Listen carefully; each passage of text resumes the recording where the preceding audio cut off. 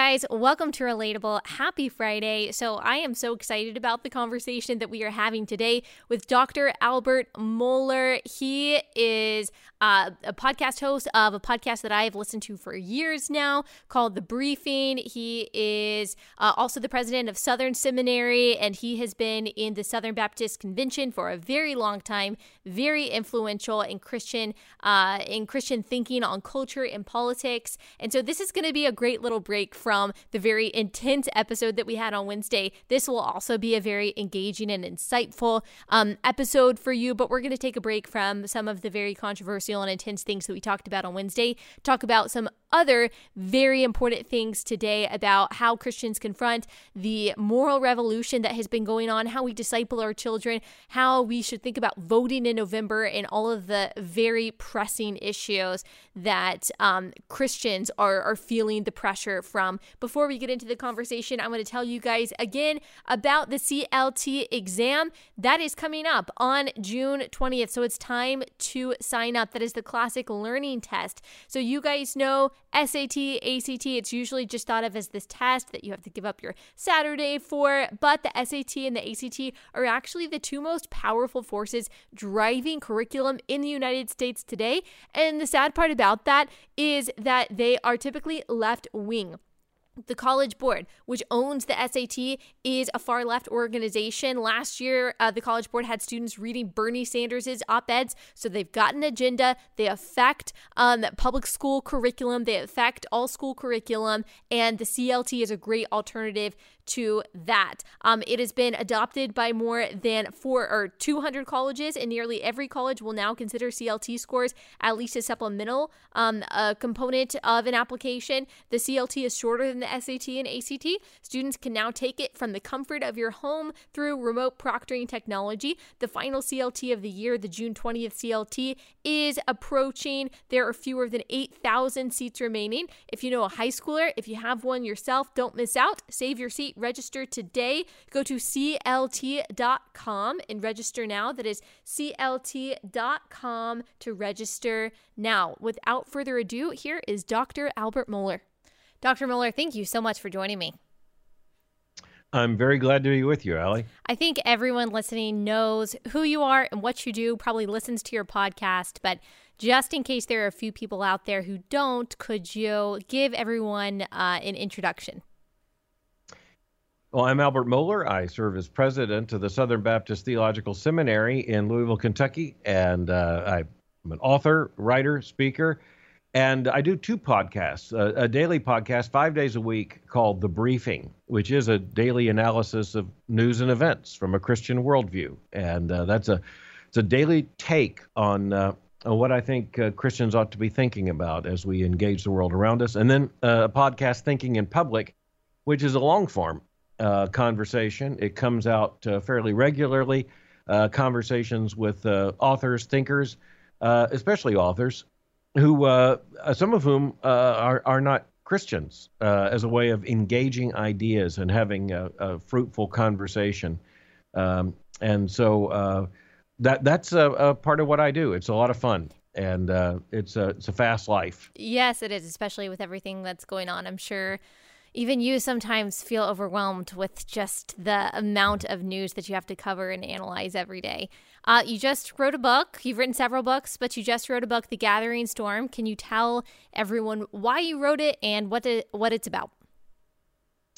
Yeah, the subtitle of the book is Secularism, Culture, and the Church, but the title has a story, and some will hear it. They'll know it already.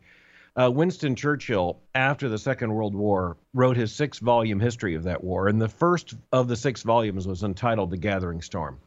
And it was about the gathering storm clouds over Europe in particular in the 1930s. Churchill saw what was coming. So many of the most respected, intellectual, aristocratic people around him and throughout Europe refused to see what was happening. He was honest about it. He was right about it, horrifyingly enough.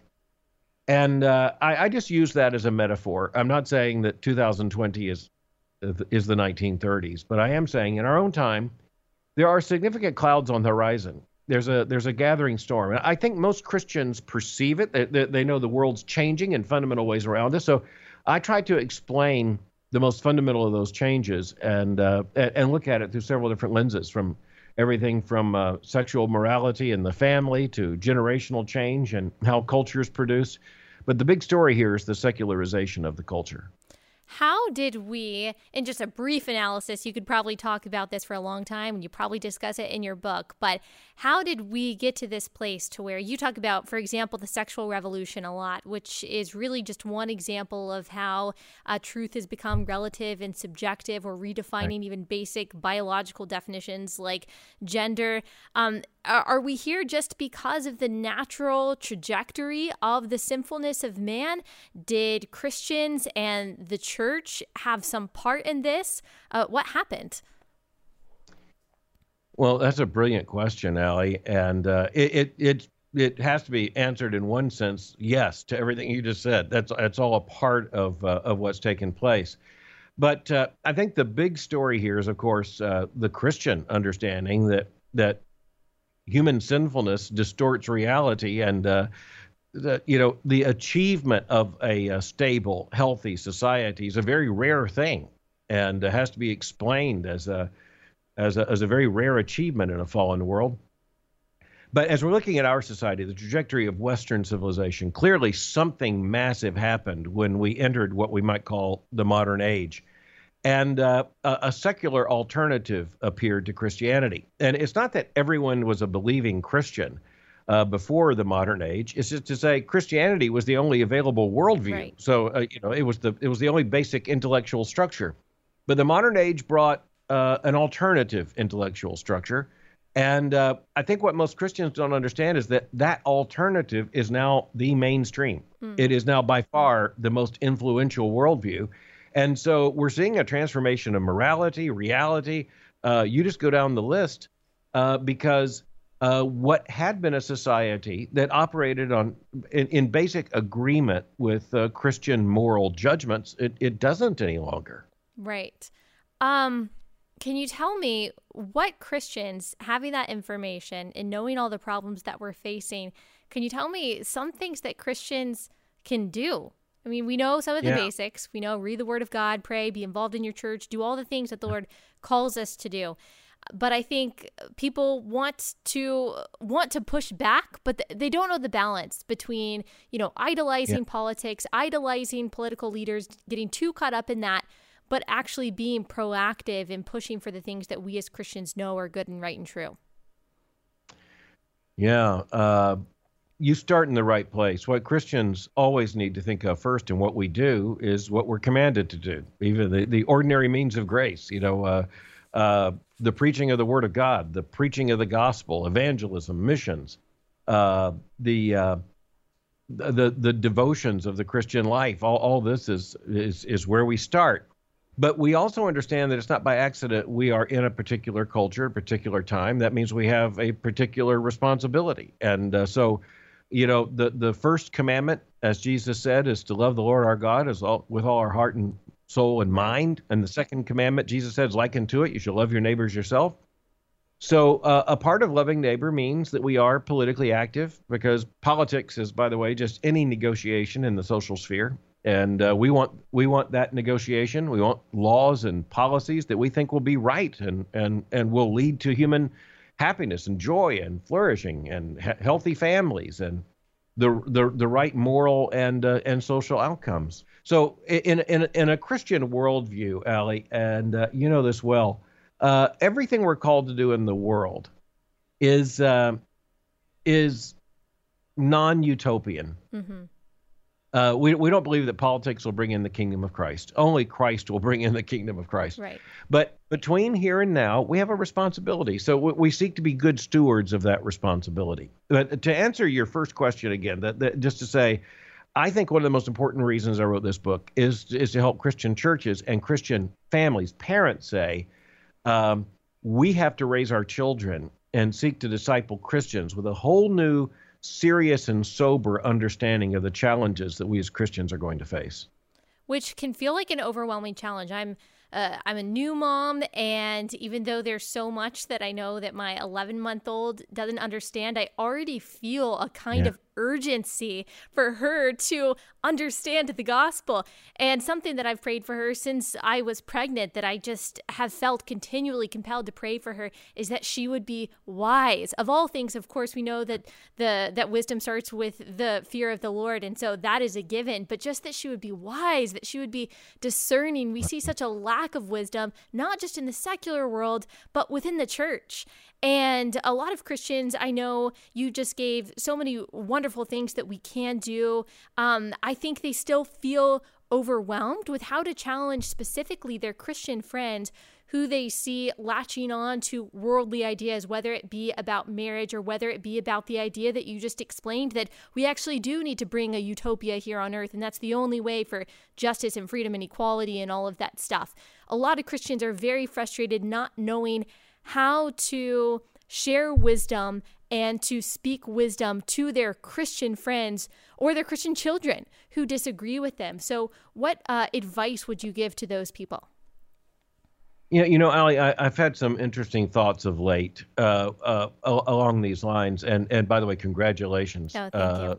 On becoming a mom. I will tell you that my wife and I think being grandparents to two little boys is just about the perfect thing. Yes. But it changes your perspective. And here's something I've been thinking about of late. A part of what I think Christians don't recognize is that we used to kind of think that we can raise our children in our families, live in our neighborhoods, worship in our churches, do the things we do. And someone out there is going to do the hard work of thinking and confronting all these issues and thinking about all these moral questions and all the rest.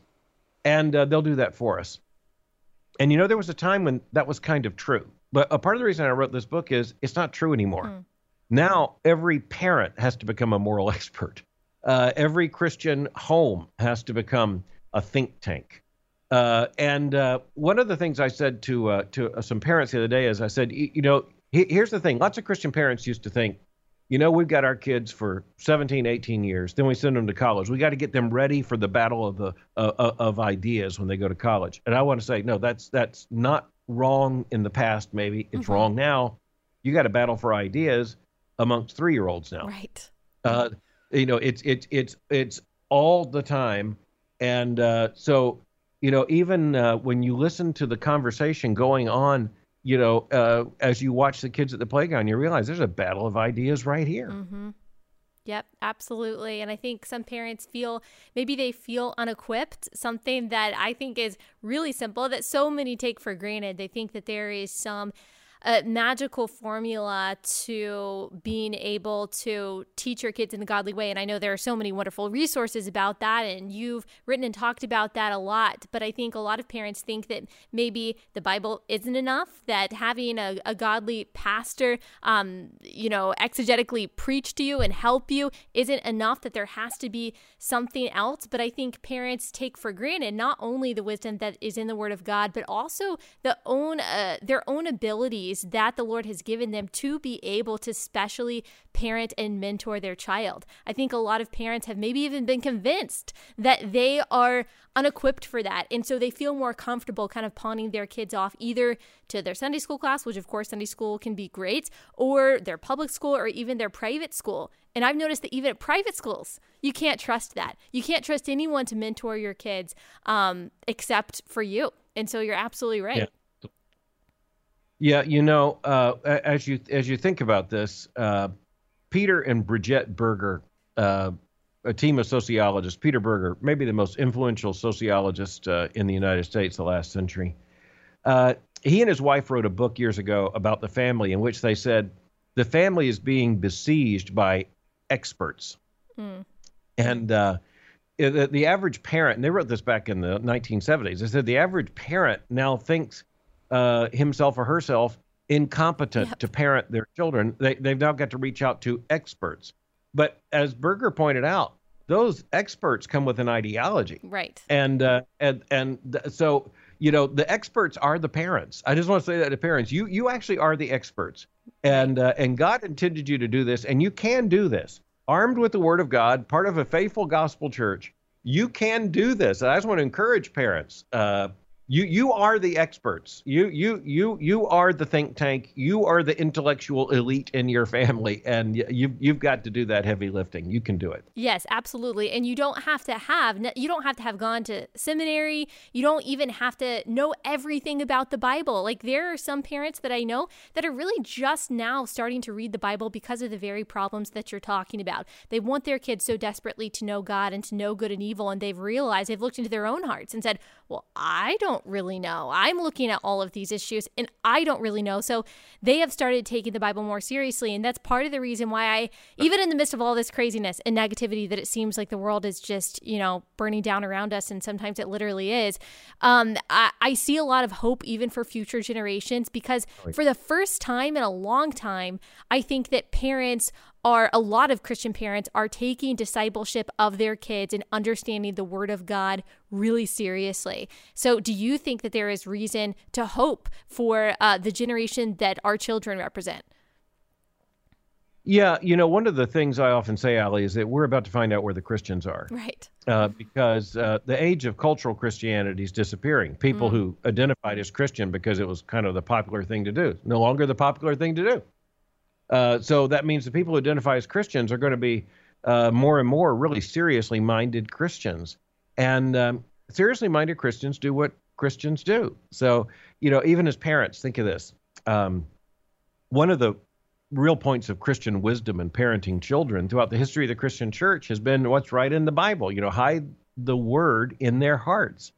And so my wife and I were just so thrilled. Our daughter and son-in-law raising those two little boys, now 2 and 4, in the nurture and admonition of the Lord. So 4-year-old Benjamin just looked at us on FaceTime the other day and recited the 23rd Psalm. Aww. 4 years old. It's so sweet. The little voice, you anoint my head with oil. Yeah. Making sure he gets every word right. Yeah, so little diction. And then I realize I don't even know how many of those words he fully understands, but that word's hidden in his heart. It's the Word of God. It will do a work which only the Word of God can do.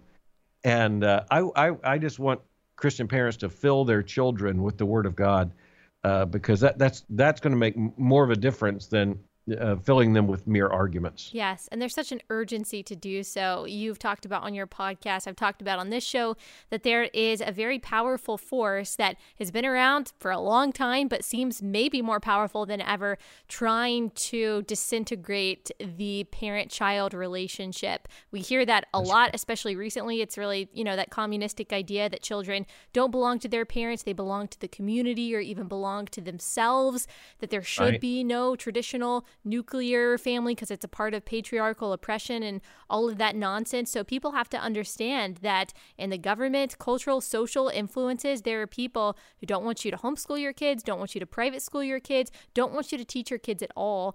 I think that it was a Harvard professor that recently said that it's authoritarian for a parent to want to homeschool their children. So parents just have to understand that there's an urgency right now. It is. Oh, explain that. Explain that. The right way.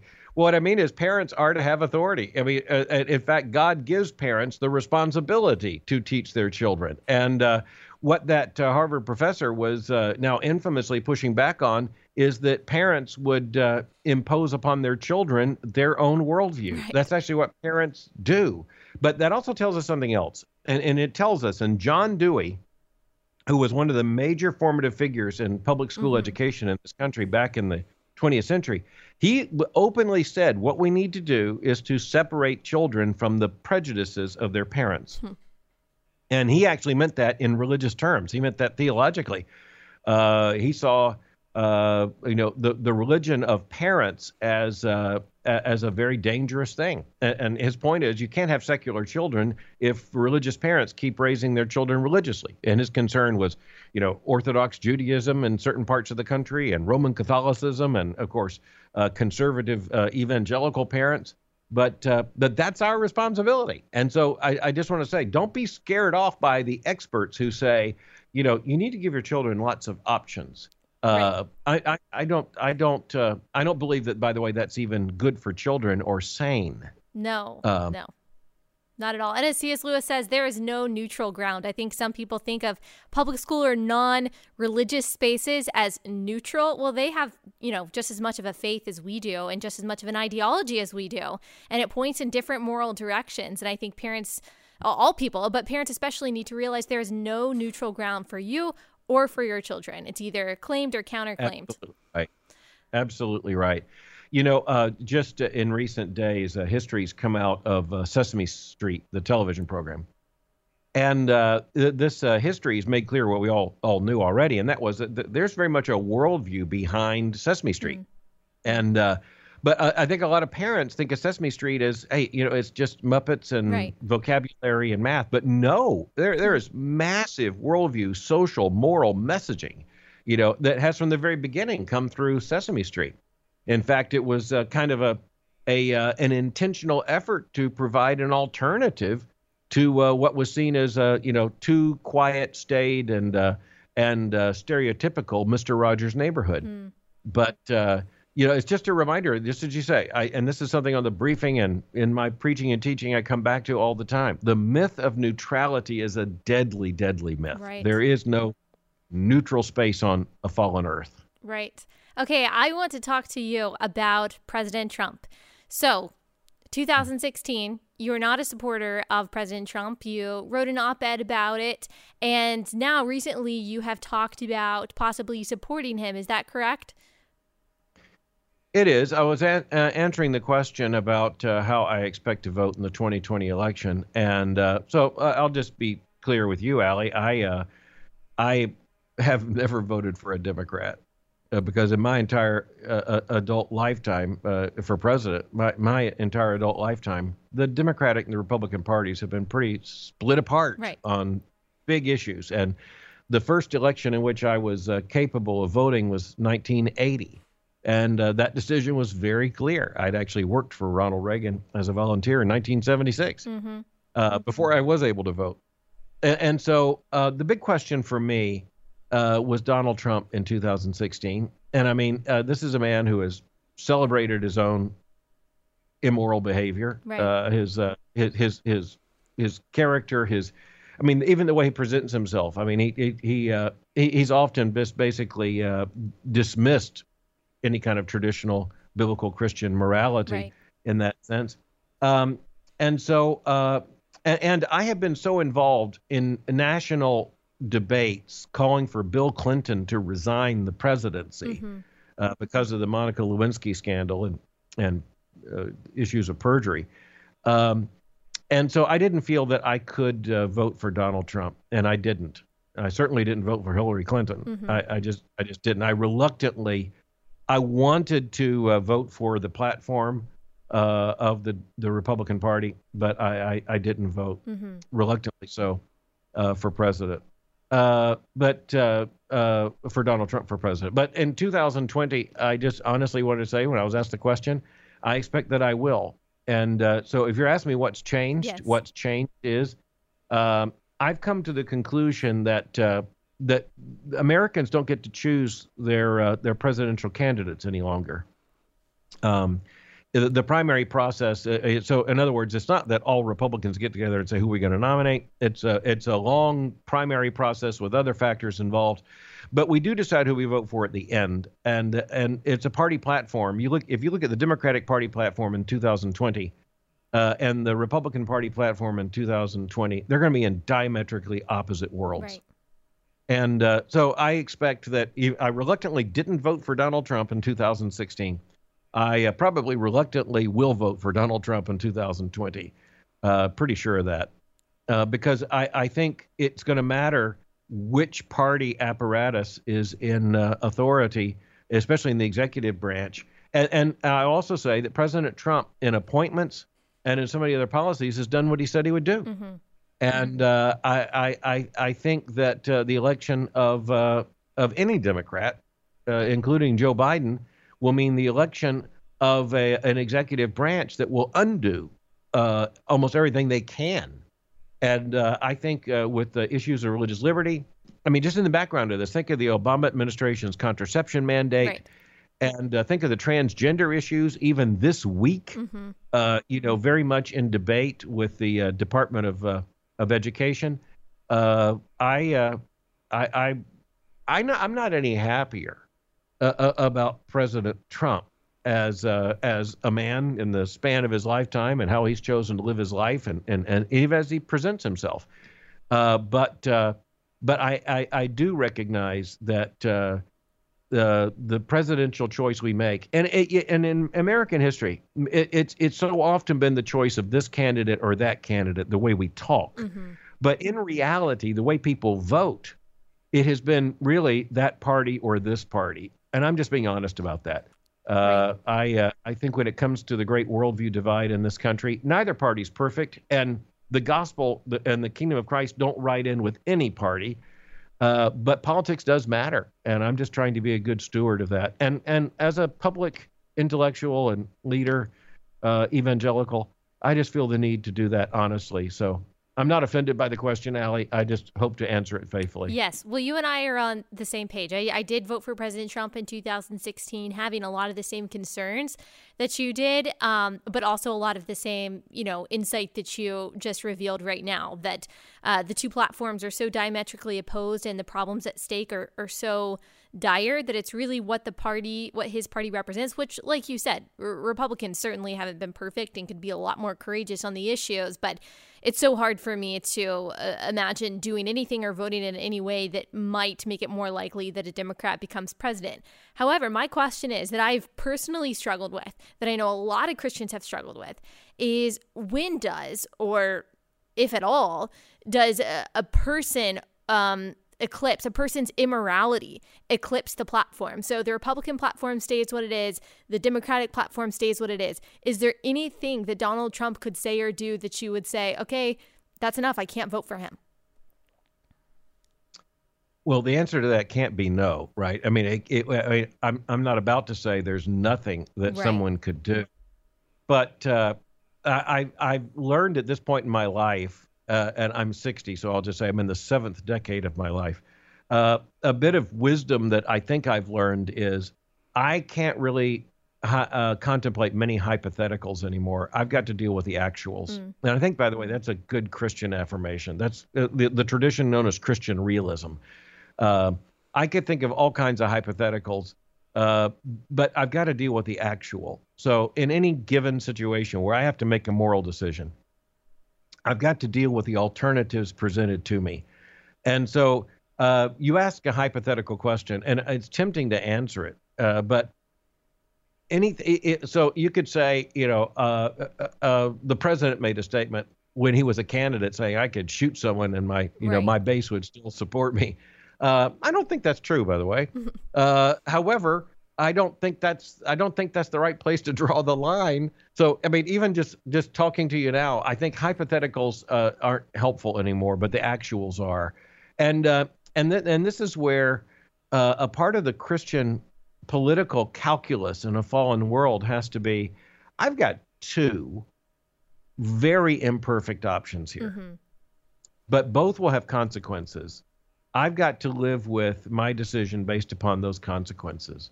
And I really think, and as part of the reason why I wrote this book, The Gathering Storm, Allie, is because I think in 2020, we're at a hinge moment of history in which if there were to be, you listen to the conversation going on in the Democratic left, and that's becoming the center of the Democratic Party. If those policies were to be put into place, I think it would be a horrifying thing. Yes. And so sometimes in politics, you say, this is the best thing I know to do now. We will hope for a better opportunity or option later. But never perfect. And this is where some evangelicals have had too much faith in some candidates who've always let us down. No candidate's perfect. Politics is the art of the possible. Otherwise, they don't get elected. And so every single president I voted for has disappointed me in some way. Right. But the alternative would have disappointed me a lot more. Right. And would have been a lot more probably consequential in a way that you don't agree with.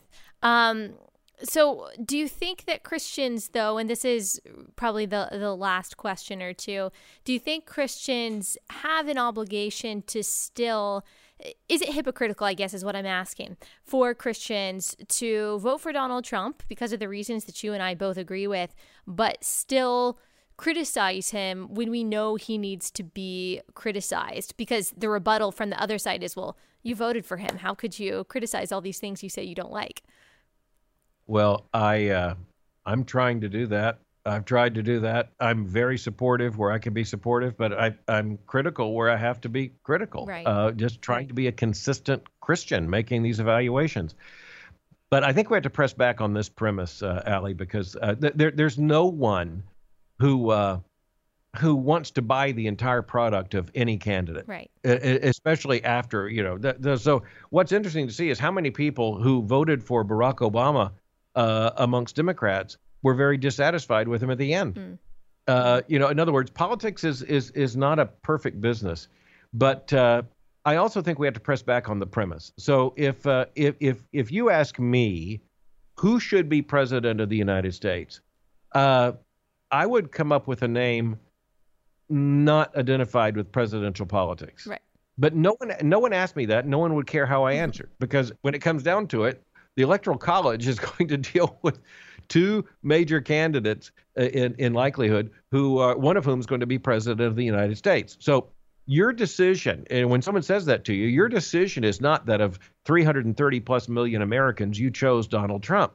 Right. But rather that the option presented to us was Donald Trump and the administration that would follow his election, or in this case, Joe Biden and the administration that would follow his election. So, I understand and sympathize entirely with the question. I feel it, but I just want to press back a little to say that's not what you do in an election. You don't, in an election for president, you don't go in and say, here is my perfect candidate. You say, right, there are two names here. And obviously there are other things you can write people in or whatever. But in terms of who's going to be elected, there are two names here. And I've got to make a decision based upon that. Yep, that was exactly how I felt. And I know a lot of people felt in the last election, and that's exactly how I'm feeling, probably even more so as you are going into this election. But important conversations and debates to have. I know there are a lot of faithful Christians that might, slightly disagree with what you and I think about that. And as I always say on my show, I welcome them to reach out to me and let me know their perspective on that. Just to end, could you remind everyone or tell everyone where they can buy your book and any other information you would like them to have? Well, thank you.